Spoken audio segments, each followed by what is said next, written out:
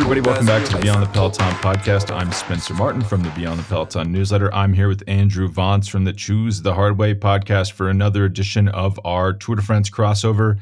Andrew, do you want to say a quick word about your podcast before we get going? I think the first thing I want to say, Spencer, is that you were one of the best guests I've ever had on Choose the Hard Way. And Choose the Hard Way is a show where my guests share stories about how hard things build stronger, more resilient, happier human beings. And I'd love it if you'd come check us out. We're on all major listening platforms, and you can also find links to all of our episodes at choosethehardway.com. And you can hit me up on Twitter, Instagram at Vance or at HardwayPod. All right, and there'll be a link in the show notes for anyone that's interested in checking out that back catalog. I highly recommend it. So we're talking about Stage 17 just wrapped up. Crazy that we're already at Stage 17 through the Pyrenees, which we can talk about the difference between the Pyrenees and the Alps a little bit in the show. I thought this was like a fantastic ad for Pyrenean racing. It was a fantastic stage, hard from the gun. Tadej Pogačar wins against Jonas Vingegaard on potentially the steepest airport runway I've ever seen in my life. We got an iconic photo of them sprinting side by side coming up it. They're clearly the two best riders in this race, much better than Geraint Thomas, who's much better than everyone else behind him. Andrew, was this a good stage for Tadej Pogačar? He won the stage, he celebrated, he looked happy. At the same time, it kind of looks like Vingegaard has us wrapped up. Predictably, Spencer, Twitter is mad at Tadej. Tadej should not have thrown his hands up and been happy that he won an incredibly difficult stage of the Tour de France. Shame on him. I agree. I want no happiness. I'm glad I was not watching this one in Lance Armstrong's basement. I think he would have had some choice words for Tadej's celebration there. It is kind of like bending our reality a little bit where, yeah, he wins a really hard stage in pretty impressive fashion. I mean, they crushed everybody. I couldn't believe the time gaps here. Just for an example, Geraint Thomas finishes fourth on the stage and he's over 2 minutes behind him. You just look at Quintana, finished 10th at 3.5 minutes back. I mean, these are big gaps. This is a hard stage. Impressive win. He's technically not lost the race. He gained 4 seconds on Vingegaard. Certainly not what he needs to win, but yeah, it is a funny thing to quibble at. I did have a thought when he crossed the line. I was like, is he a little too excited? Like, what's going on here? But having had 30 minutes to kind of decompress, you got to celebrate the wins, right?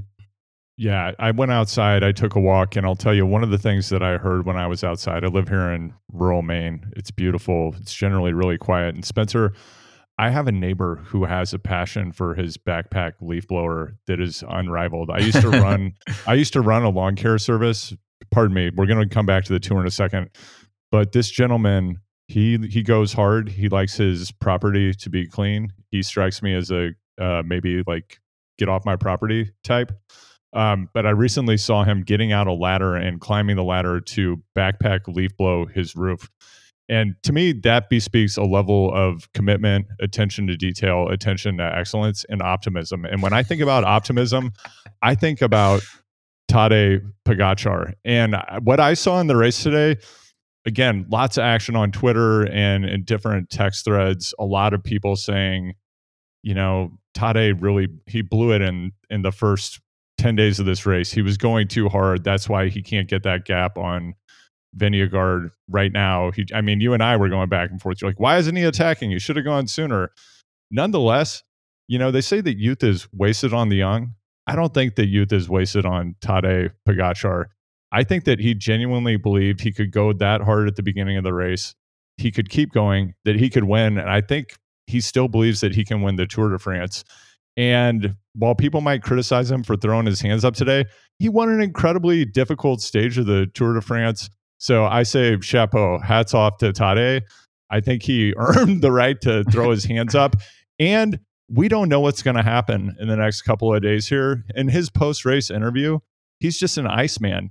He's like still optimistic, just watching his body language, his eyes when they asked him, Tadej, do you believe that you can still win the Tour de France?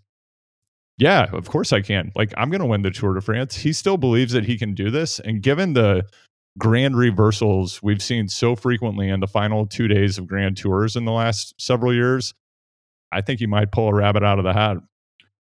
I mean, as far as like financial advice, Vinograd's got this one. Like, this is not going to be won by Pogacar. As far as like fun and like magical thinking, yeah, he could do it. And, this could be like the first brick in a foundation where Jonas is weakened and then he cracks tomorrow, or at least Tadej gets like a minute and a half tomorrow and then wins it in the time trial.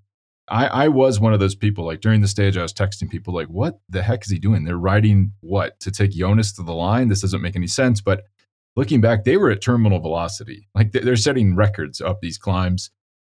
There was no attacking to be done. He could not go faster. If Jonas was going to be dropped, he would have been dropped. We saw Geraint Thomas, who's very strong, who I've been impressed with how strong he is at this tour. He just got popped. Like that would have happened to Jonas if Jonas was weak. There was no testing to be done. Tadej's team started with four riders because Rafa Majka dropped out after his chain broke yesterday. We'll talk about that a little bit. That's crazy. And they just, as the Euros would say, they bossed the stage. Like they took it by the scruff of the neck and crushed everybody, like rode everyone into the dust, ground them into nothing. If Jonas was going to be dropped, he would have been dropped. And then should we talk about did you catch this double clutch in the final pitch? And it is a funny climb where it's steep. Like for all of us listening, we would do the Paragoud and be like, oh my, that was really hard. But it's not a particularly brutal climb before they get to a runway. It's like a 20% runway for planes. I guess there's a ski resort up there, and the idea is you can fly in and you land uphill, so you don't fly off the side of the mountain, and then you probably take off. I don't actually know. Maybe you take off downhill. Do you take off going uphill? I don't really know. I'd love to find out. Please fly me there. But they're going up this runway, and Romain Bardet attacked Chris Froome there in 2017 and took like 20 seconds in the last 300 meters. So it is an unusual climb where it's not super, super hard before they get to the runway. If you're going to take time on someone, you can take them. You can take it on the runway, and it's so steep that the time compounds. It looked like Tadej tried that. He went early, like 300 meters, 250 meters, which on 20% is a really long ways.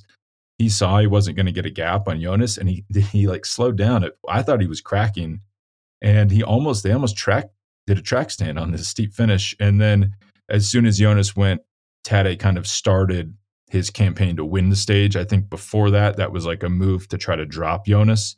And he split his little sprint up into two almost campaigns. One to take time. Oop, I'm not going to take time. I'll just try to win the stage, and that's going to be fun, and I'll get a time bonus. So I was impressed by that maneuver at the end.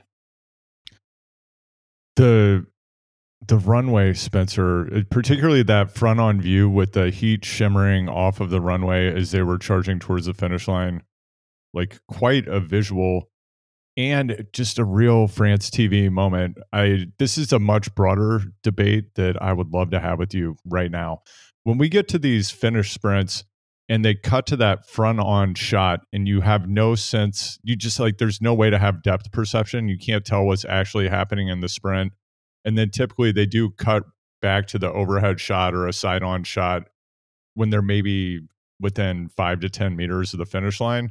Am I alone in thinking I would like to actually watch this unfold from an overhead or side view so that I can actually tell what's going on in the sprint versus going to the wide shot from the front where you get the scenery and have no idea who's leading the sprint? It's funny you bring this up. I mean, this would be, most people probably prefer the dramatic front shot, but in soccer, like I can select normal camera where it's more dramatic, but I can't see the whole field, or tactical camera, and it's like an above the stadium view and it's less dramatic, but you can see everyone moving around. That would seem to be the solution, right? Like the images are being captured. Just let me select my view for the final kilometer, right? Like if I want to watch it from above, I can watch it from above. If I want to watch it from the front, I'll watch it from the front, or I'll select the mixed option, which is they pick for me. Does that seem like overly I feel like that should have happened already. Yet it hasn't. It's very weird that, yeah, you bring up a good point, because especially in sprints like this and bunch sprints even more, I mean, you can really tell what's going on from that overhead shot. You have no idea what's going on in the front shot. The cameras are high quality, and the depth of field is so deep that you really don't know who's ahead of whom. they probably like that. It like keeps it dramatique. You don't know who's going to win until they cross the line. So you came away from this thinking Tadej could win the stage. He's got this. The stage or the yeah, Sorry, I thought it came away from the stage thinking he could win the tour. Yeah, absolutely. I had a strong feeling he could win this stage after he did, and I definitely have the feeling that he could still potentially win the tour. And, you know, Thomas the Tank Engine was just chugging along back there. I know he lost substantial time today. He's definitely riding for a podium spot right now. But I kind of keep thinking about how, you know, Pyrenean pavement punishes. Like we saw this with Matteo Jorgensen yesterday. I thought that we might have a moment like that today, and I'm not recalling which rider it was, but there were a couple instances of having some slippage during the descents today, and there were a number of times when different riders were going hard. They were attacking into the descent to try to take back some time, and you know, a moment like that could completely shuffle things. It's not going to probably give Pogačar the margin that he needs to win, and in the time trial, gosh, it's hard to imagine this time differential being closed. Yet you never know. Like we've seen so many riders implode on the penultimate day or in the final day of the race that I still believe. So I don't know Brandon McNulty, hats off to him. I mean, that was an unbelievable ride when he rode like the final two climbs at a pretty high pace. I did just see a quote from Jonas saying, I'm shocked at how easy the tempo on the final climb was. There was no chance to beat Pogačar in the sprint with such fresh legs. So I don't know if that's probably just a little bit of gamesmanship because Brandon was really trucking on that. If you just look at the gap between Thomas and the front two, they increased it by over 30 seconds on that final climb alone. And I don't think Thomas blew up. You know, he was riding a hard pace that entire climb. So they were moving on that climb. Brandon McNulty did great. Off the descent of the Col d'Azet, it was sketchy. I really thought he was going to bring down Pogačar. He was almost hitting the walls out of every corner. Vingegaard was clearly agitated, was like coming inside on each corner in case that Brandon took himself and Pogačar out, that he would have a bailout option. So I did think for a second, are we going to see the front three guys just get taken down by McNulty here, who rode off a road at last year's tour, if you remember that. So some bad memories, some bad mojo on descents for him. And then, I mean, it would really have to be, if Vingegaard crashes, Pogačar, that could give Pogačar the edge. If Pogačar crashes, Vingegaard has this. Vingegaard would almost have to break a collarbone for Geraint Thomas to pass him because he has 5 minutes on him in the GC. Even two bad days might not net that. The only thing about the final time trials, I'm looking this up just so I'm giving people ride info. I don't think we're getting quite the time trial we got in 2020 where the steep finish kind of opened it up a little bit more. Unless you completely fall apart on a flat time trial. It's not completely flat. There are some bumps, but it's hard to just completely melt down unless you're dehydrated or you have some type of physical quirk or problem. Spencer, would you have a problem with time trial, like aero time trial bikes being banned and us going back to a Merckx style format for individual time trials? I've been thinking about this. Someone was asking us about this on Twitter yesterday. Yeah. That's a good question. It feels like the slower speeds would probably help the stronger riders more. Like Filippo Ganna would probably have more of an advantage because now you can get a really slippery setup.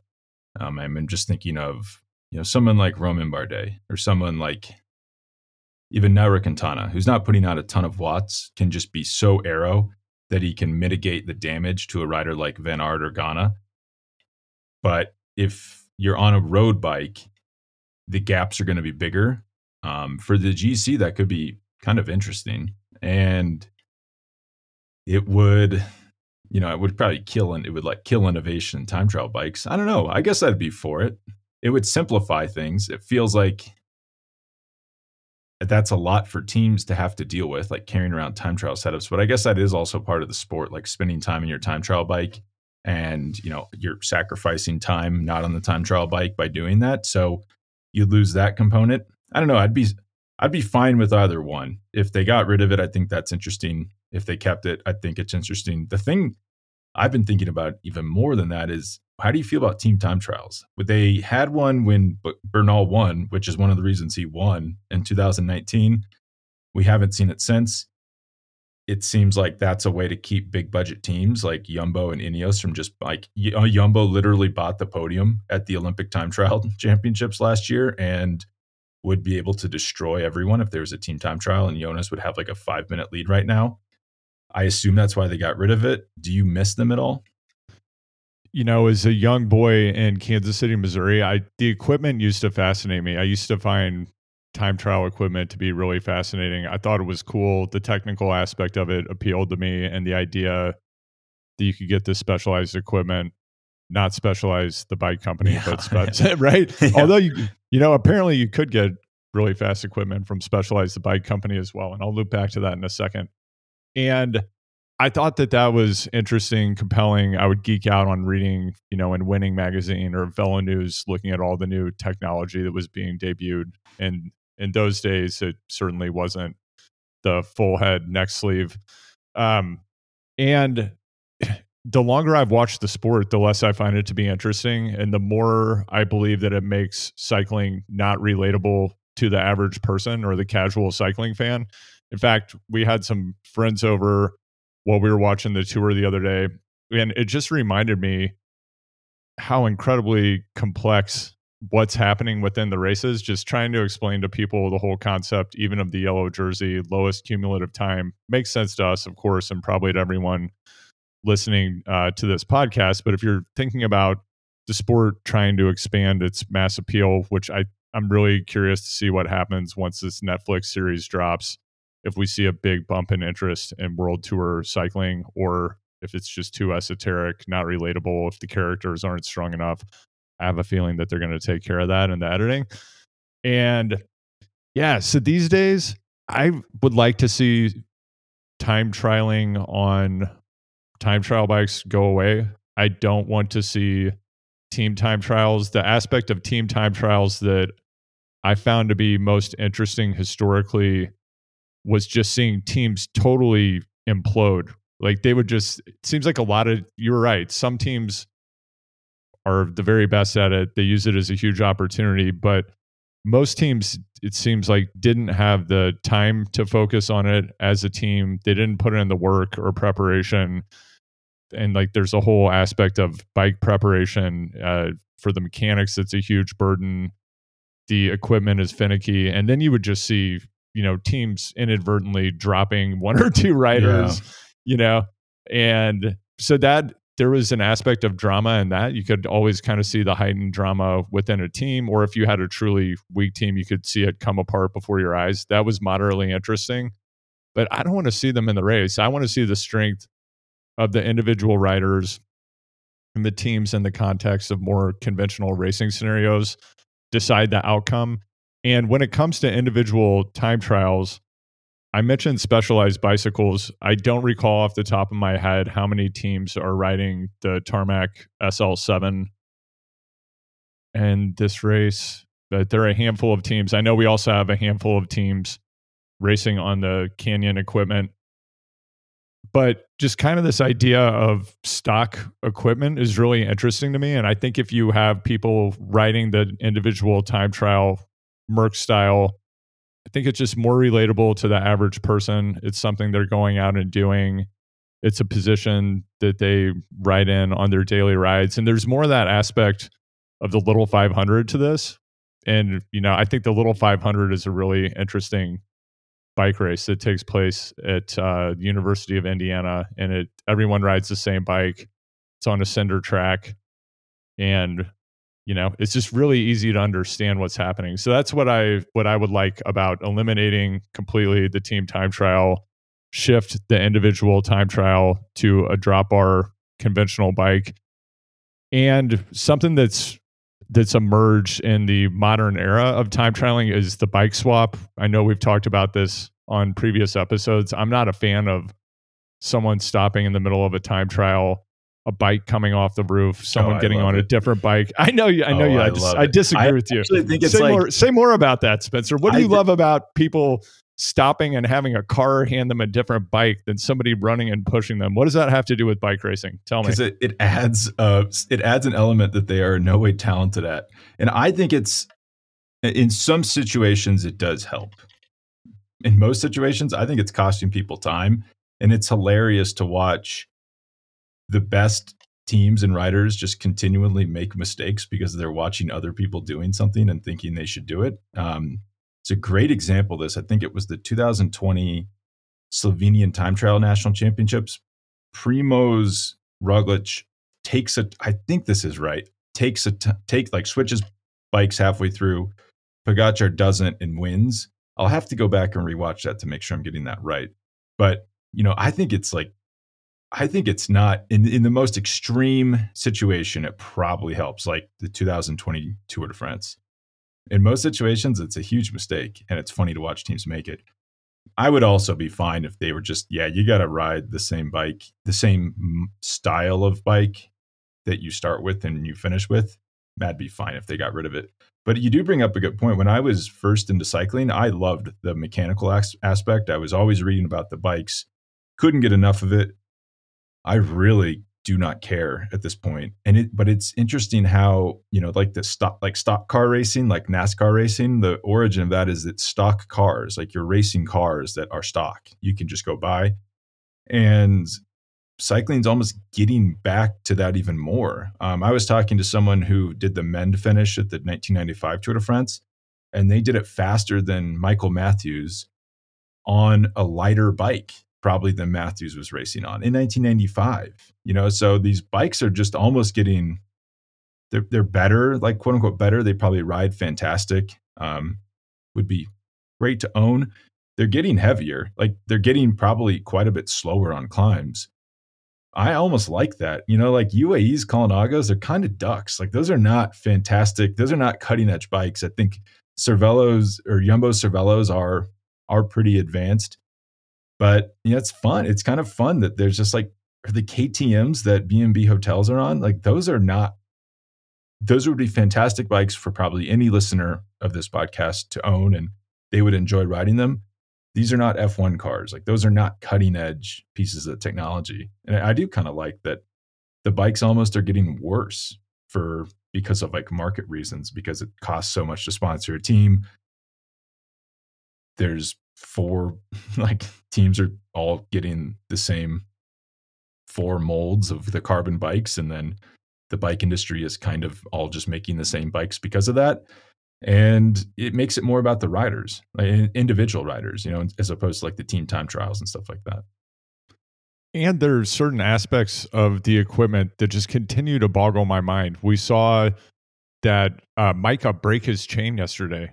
Who's right? maybe the most important rider for Pogacar. Yeah. And he's out of the saddle, which, a lot of people do. I imagine these chains are new. Like, I think they're changing the chains probably every 3 or 4 stages, and his chain just snaps. I mean, it's almost incomprehensible. I mean, how many times has your chain broke when you're standing up? I don't think it's ever happened to me. And in the worst possible moment in the race, and as a rider, if you've ever been, everybody listening has been in this situation where you're going all out. You're standing, climbing. Part of what you're doing is you're rotating your hips to generate more force. You're driving your knee towards the bars. And if you break or drop a chain at that moment, it's not good. That save yesterday also was, that was world class as well, because typically if you break or drop a chain in that moment, you're going to have a low speed, high impact, painful fall. He gracefully settled his crotch area on the top tube without a high degree of impact from what I could tell, and then got off and dealt with it. But he really could have been pretty severely injured in a low speed situation like that. I know it sounds improbable if you haven't experienced, but you can really hurt yourself in a low speed fall like that, where you're putting out a very high degree of torque and then suddenly you have no resistance. Yeah, he could have been really hurt, and Vingegaard and Pogacar could have been really hurt. And he was hurt enough that he couldn't start today. and it probably looked innocuous to people on TV, but that, as you're saying, it's a lot of torque, and once you stop moving, you can get really injured. I mean, they're on Campy, so they're not part of this Shimano disaster that's striking the rest of the peloton. I wonder. I mean, it's my pet theory is did we go too far with 12 speeds? Like, because you can't. The bikes are not changing sizes. It's the same space for a cassette. To get more speeds, you have to shrink the spacing, and that means the chain shrinks, which means it's less stable, it's less strong. I mean, how many 9-speed chains are like? They look like track chains now. They're so beefy, and the shifting was really reliable. People didn't drop chains that much with 9-speed and even 10-speed. Seems like with 12-speed, I mean, we have chains breaking, brand new chains breaking, people dropping gears all the time. I wonder if it's just a bridge too far, but that's my own pet theory. Yeah. So, Spencer, I had this in my notes as well. I know that this is going to be controversial, but I think that we should actually go back to 11-speed group sets. They perform better. These companies have had a chance to perfect the technology. They're using it in the highest level of racing. It appears to not be working. I don't really know if it's providing an advantage to the riders. It's maybe just a way to get people to buy more stuff. So we should go back to 11-speed. What do you think? Yeah, I agree. Who's watching this thinking, wow, I want that 12-speed? That looks awesome. I would love to always have a drop chain and to be breaking my chains while I'm out of the saddle. Like, no, thank you. Next controversial topic. Let's talk doping. UAE, the UAE like trio or duo of McNulty and let me make sure I have this right. It was McNulty, Pogacar, and Vingegaard go over the Colzet. Faster. They get the record. It's faster than Pantani, Ulrich, and I believe Richard Virenque in 1997. They did this on stage 9. It was that was the last climb in a much harder stage, and then they descended down to the finish line. People were kind of freaking out about this, saying that, oh, it's like a clear sign that UAE's doping, et cetera, et cetera, et cetera. I'm not so sure. I mean, that was a much harder stage in 97, and those were like Pantani was an amazing rider, Ulrich, amazing, talented rider. Those guys were not always incredibly fit. And like you see Pantani and you freak out, but 97, I don't even think he was really contending at that tour. I mean, that stage, after that stage, he's 15th overall, 4.5 minutes back. Like, I think people just see these names and they think, wow, if you're going faster than them, you must be doping. But a lot of times those guys were not incredibly fit and they didn't race the stages as hard as they do now. I mean, this was an all-out stage from like gun to line, and that type of racing just did not happen very often back in the day. They were not as fast as you remember. I mean, maybe on 1 or 2 climbs per year, they were unbelievable, but it's just a different level of racing now. What do you think? Yeah, pull up a chair, listeners. Let us tell you about a bygone era when a rider like Jan Ulrich, who was one of the very best in the world, would show up at the Tour de France a few kilos heavy, and he would ride himself into shape during the race, and then he would be strongest as they got into the 3rd week of the race. I think you might be right there, Spencer. We also have to remember that Pantani loved to climb in the drop bars. I mean, yeah, you just have to think about like what that brought to his riding style. I'm making a joke. You're not laughing. That's okay. But Pantani did have that unique climbing style. And I think that you're right. Like today was a much shorter stage and they went from the gun. They went as hard as they could.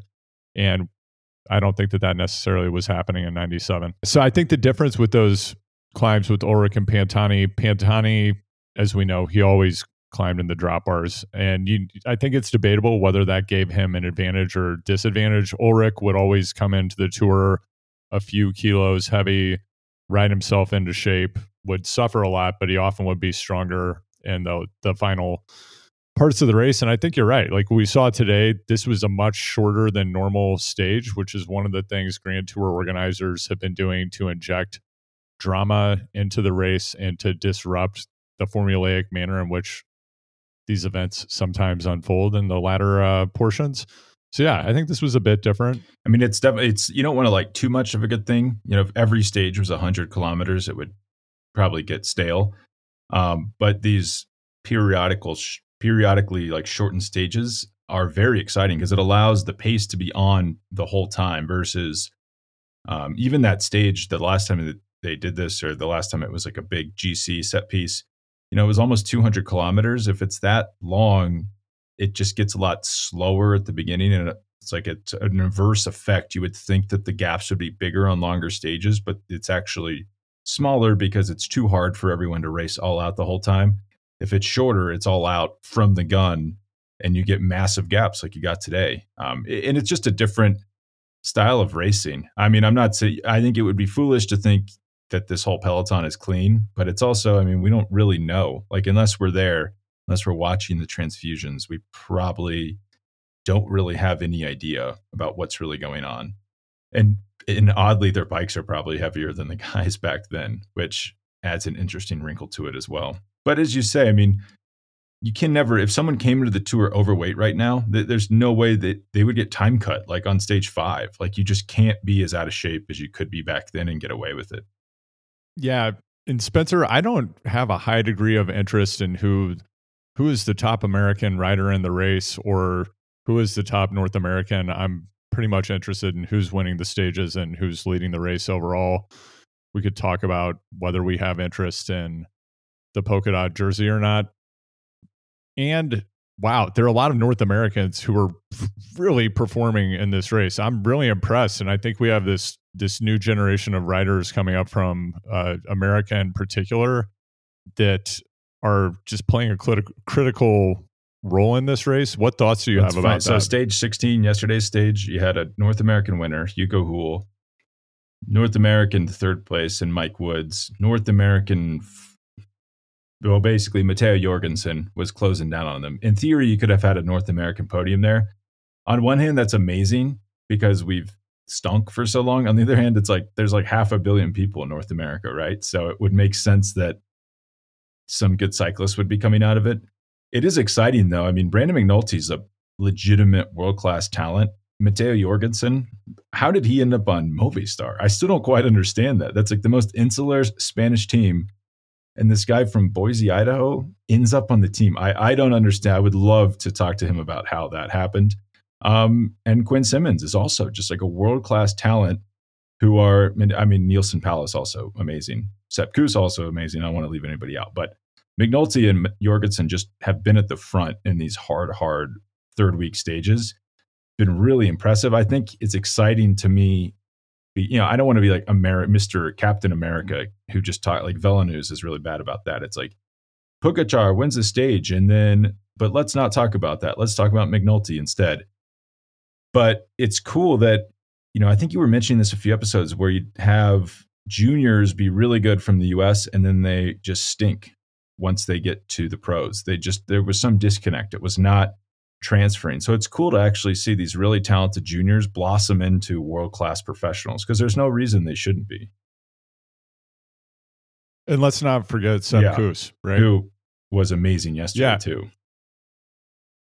Yeah, amazing. And there seems to be kind of this sweet spot for the types of riders that we're producing and the roles that they're playing within these teams, and whether they could actually be Grand Tour contenders. I don't know if that even matters. Just the fact that they're animating the race and playing very significant roles within these teams is impressive and a bit unexpected. Not Sepp Kuss so much, but as you noted, seeing some really outstanding rides from all of these riders. I also, yesterday, the victory, like a very touching one. And I was really disappointed to see Jorgensen go down because I think he had a really good shot at actually winning the stage and it would have been an even more dramatic finish. What do you think? Yeah, I go back. I thought when they went over the climb, they were 24 seconds behind him. I thought Jorgensen was going to pin him back and win that stage. On rewatch with having time to think about it, Hugo was cooking. I mean, it would have been hard to pin him back. And then there's no guarantee. So Matteo would have had to pull Mike Woods up to Hugo and then win the sprint with the guy who's just been sitting on his wheel. It would have been difficult. At the time, in the heat of the moment, I did think he had it. Obviously, he's been fighting for these stage wins. I would have loved to have seen him get it, but it was also cool that a 31-year-old Quebecois rider who's never won a professional race. I don't count national championships as professional races because they're not technically professional bike races. I think they're amateur events. So that was cool that he gets his first win ever. And he's only, I mean, I'm not saying this in a mean way, but the only reason he ended up on Israel Premier Tech is he was like a late offseason addition because Premier Tech switched sponsorship from Astana to Israel Startup Nation, which is what it was called at the time. And he was one of the riders they brought along. And it was like, you guys have to take Fulsang and Hugo and then maybe one other rider is contingent upon our sponsorship. So, and same thing with Simon Clark. He was a late, I think he got picked up early this season. He was unemployed sitting at home. So the two riders they weren't really targeting and they just kind of picked up because they were available, won them 2 tour stages. So that kind of made up for the sadness of Matteo crashing on that chase. Yeah, I thought that if anybody was going to crash on that descent, that's kind of the Mike funny Woods. irony of that Woods doesn't go down, has a pretty good descent actually. He is getting better. I think he has this stigma as being the worst descender in the peloton. I think McNulty and Pinot's coming after him hard for that title. There was a couple points today where he had to unclip. And that actually let's have this be our last thing we talk about. I have like a Henry Hill morning at the last hour of Goodfellas. I have like a crazy schedule I've got to keep up with here. I've got helicopters flying over my house. Maybe the feds are closing in later, maybe not. We'll see. But the Pyrenees are they're a much different mountain range. They're an older mountain range. They're not quite as dramatic. They don't have like the dramatic peaks that you'd have in the Alps. But the roads just seem to be like tar kind of placed along the mountains, just like over paths that were maybe used to get Hannibal over from Africa and so he could invade Rome. It makes it much more rugged racing. It has like almost like a weird dream vibe. It's just you're kind of out in these eerie mountains. There's not a lot of people. And those roads are tough. I mean, you saw Pinot almost go down a few times. You saw McNulty almost go down a few times. I much prefer the racing in the Pyrenees to the Alps. How about yourself? Yeah, the Pinot of it all, seeing him tripod was frightening. And, as you know, Pinot almost left the sport because of his fear of descending. That's how bad descending at high speed in these mountains freaks him out. And, if you were to jump into this scenario, it's hard to forget watching these guys on television, but they're sight reading this terrain. They're moving at incredibly high speed. It's speeds that for most people, like if I hit 50 miles per hour on my bike on a downhill, I tend to ride pretty cautiously at this point in my riding career, but that freaks me out. Like crosswinds are hitting you. And Pinot was having a hard time controlling the bike. Once the foot came out, you just knew his confidence had to be just shattered. And never that was probably it. Descent when the foot comes out. Yeah, so that was it for the day for him from a mental point of view. Maybe the body was willing, but the spirit was not there. So you get more dramatic results. And looking at the roads, they actually look like they're surfaced much better. Many of these roads look like they have been recently resurfaced. It's not like in the early 2000s where you would have a worn down, pockmarked road with strips of tar where they'd been patched up. But nonetheless, the surface itself seems to be melting, and you see riders' tires slipping around, or they're braking and suddenly their tires lock up. So just much more unpredictable surface for descending, and it does deliver more dramatic results. We also have to think about, is that the thing that we want deciding races? Well, what do you think, Spencer?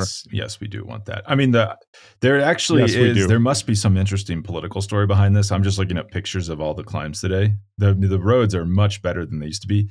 We don't want that deciding races. Let me clear that up. Like the melting of the tarmac. Like I still want to go back to 2003 and not have Balaki crash, so I can see if he would beat Lance Armstrong. That's like no good.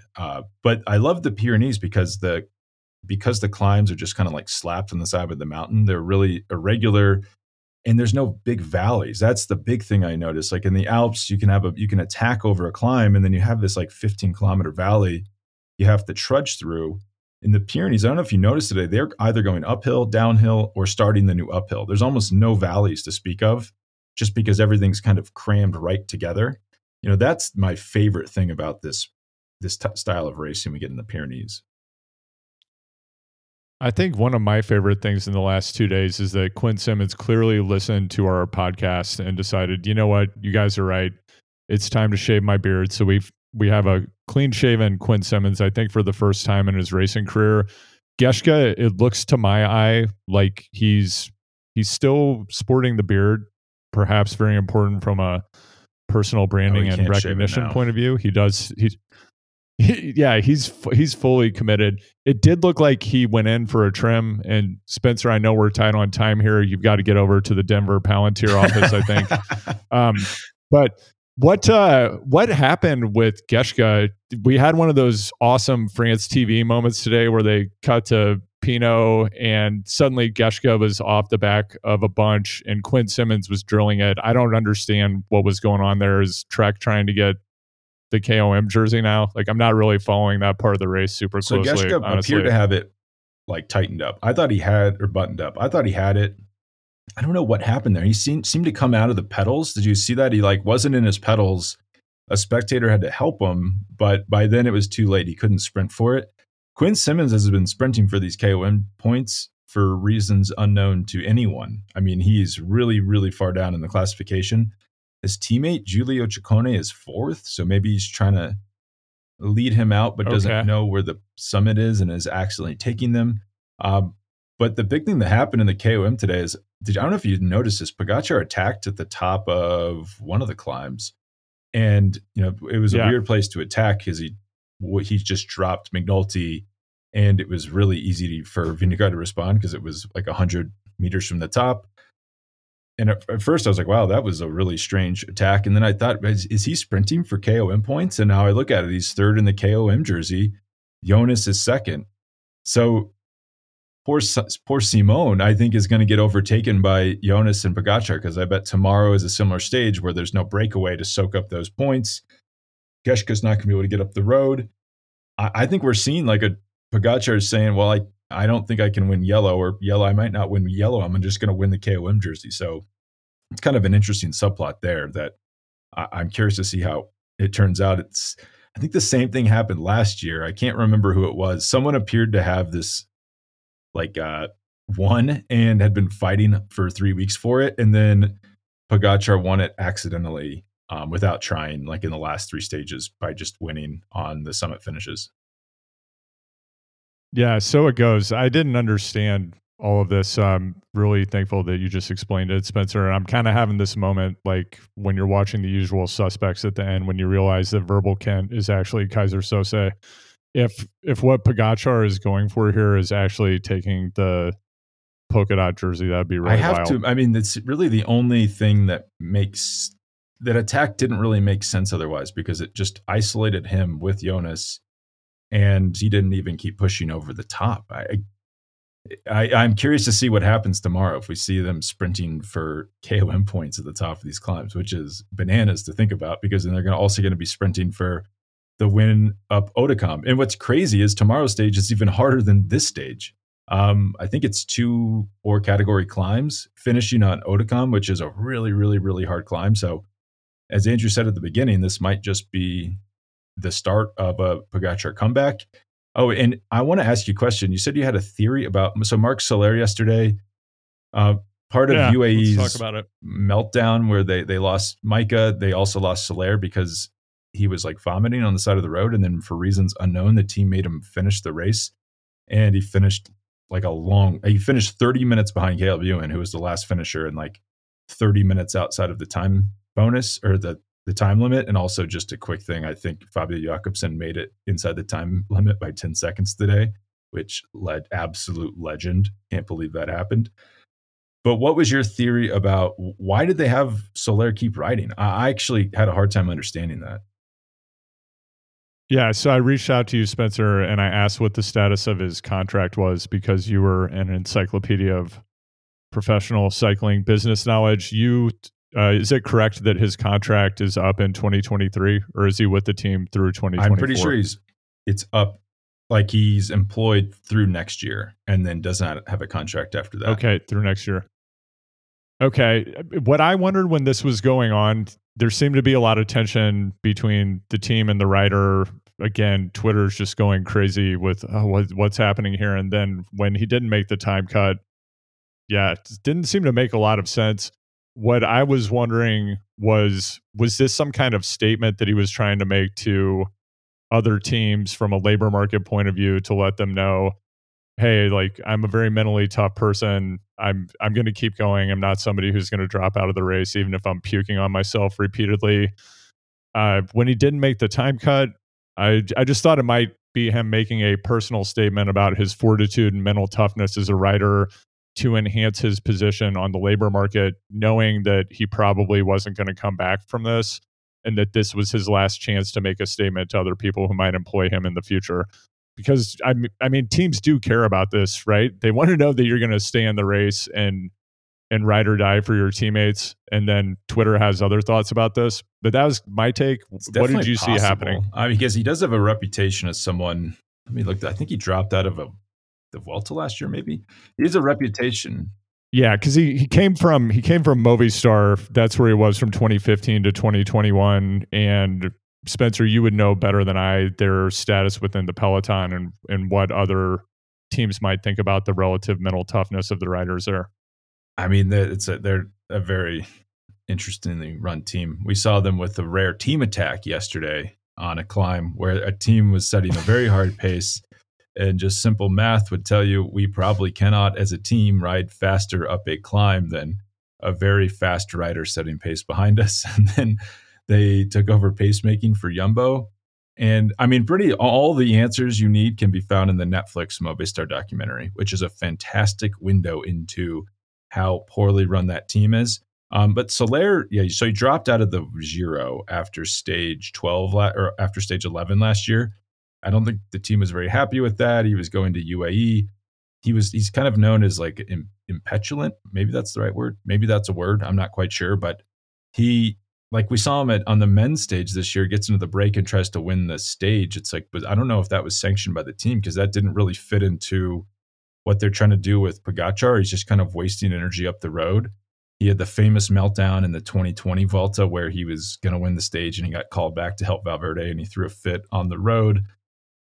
I don't think he's known as like the toughest guy, the most team player. So you could have a point there where he's trying to telegraph to potential suitors that he's a team player. The weird thing about that is you'd think he's now like on the retirement team. Like, isn't UAE the place where you want to kind of settle down and make a bunch of money? And he could probably lead the team at the Vuelta or the Giro if he wanted. So it would be a little weird if he's already trying to get off the team. It happens though, especially in like the NBA, you see weirder things than that. So you could have a point. It almost felt like the absolute opposite end of the continuum from what we saw from Miguel Angel Lopez last year. Oh man, yes, yeah, it was the opposite end of like, I'm not injured, I'm just kind of upset and sad, I'm leaving. Where it's like Soler's so visibly injured. I was concerned about his health during the stage, and then, I mean, I read that as the team making him finish because if you're running a team, it's just like, well, we gotta keep guys in this race. So we can't have 3 support riders plus Pogacar. That's not enough. Just try to make it to the finish. Maybe they'll take pity on us and let you start tomorrow. And the team pushing them. But, you know, the more I think about it, that does seem hard to believe that someone would be vomiting. I heard he was vomiting every kilometer and the team makes him stay in the race. That does actually seem irresponsible, and that you could even be responsible for someone dying. I mean, you'd have to be really sick to be throwing up that much. But maybe it was his initiative to stay in the race. And for people who aren't familiar with what we're talking about with Miguel Angel Lopez, which I think it's important to talk about this, but during the Vuelta, during a stage near the end of the race, his podium spot slipped out of grasp potentially because some decisions within the team about another rider on his team pulling in a break. He thought his team was riding against his personal interests while they were riding in the interests of the team. And he just pulled over to the side of the road, took his He toys was on and stage went home, 20, which on is stage 20. So yes. one stage to go, and he would have finished Yeah. top 10. It was bizarre. It was a very peculiar move, unprecedented in the history of pro cycling, at least as long as I've been following it. And yeah, he was on Movistar at the time, and then he went back to Astana, which super interesting little story there. He was on Astana. These Canadians come in, the Premier Tech Canadians, and they want to like actually run it like a real team. Just let's look at good riders and get them. Let's not sign bad riders to big contracts. Alexander Vinokurov took issue with this. He loves Lopez, even though Lopez, I think, has not finished on a Grand Tour podium in, I want to say, 4 or 5 years. I think maybe 2018 was the last time he finished on a Grand Tour podium, but he just loves Lopez, thinks this guy needs millions of dollars a year to be our leader. The Canadians say, no, we're not interested. Like, let's not re-sign him. They let him go to Movistar. In the interim, Vinokurov gets his political muscle back in Kazakhstan to kick the Canadians out. They leave the team. I'm not exactly sure what happened there. Vinokurov comes back into power just as Lopez is falling out of favor with his new Movistar teammates or his new Movistar team management, and then they re-sign him back the next year. So it's like the rare breakup, divorce, new relationship breakup, get remarried to the person you divorced 12 months after divorcing them. Yeah, I think Roseanne Barr and Tom Arnold maybe did this. Something just popped into my head, Spencer, going back to our conversation about TT bikes, because when I was thinking about that Vuelta, I started to think about Egan Bernal. Egan Bernal's wreck while on a TT bike, riding into the back of a bus. Froome's wreck on a TT bike. These bikes just aren't really safe for the general population to be riding out on normal training routes and traffic. And I think that's another strike against them. And also, if you just take a look at a triathlon and the way the bikes have evolved today, they're incredibly fast, but I don't think that they're relatable for the average person.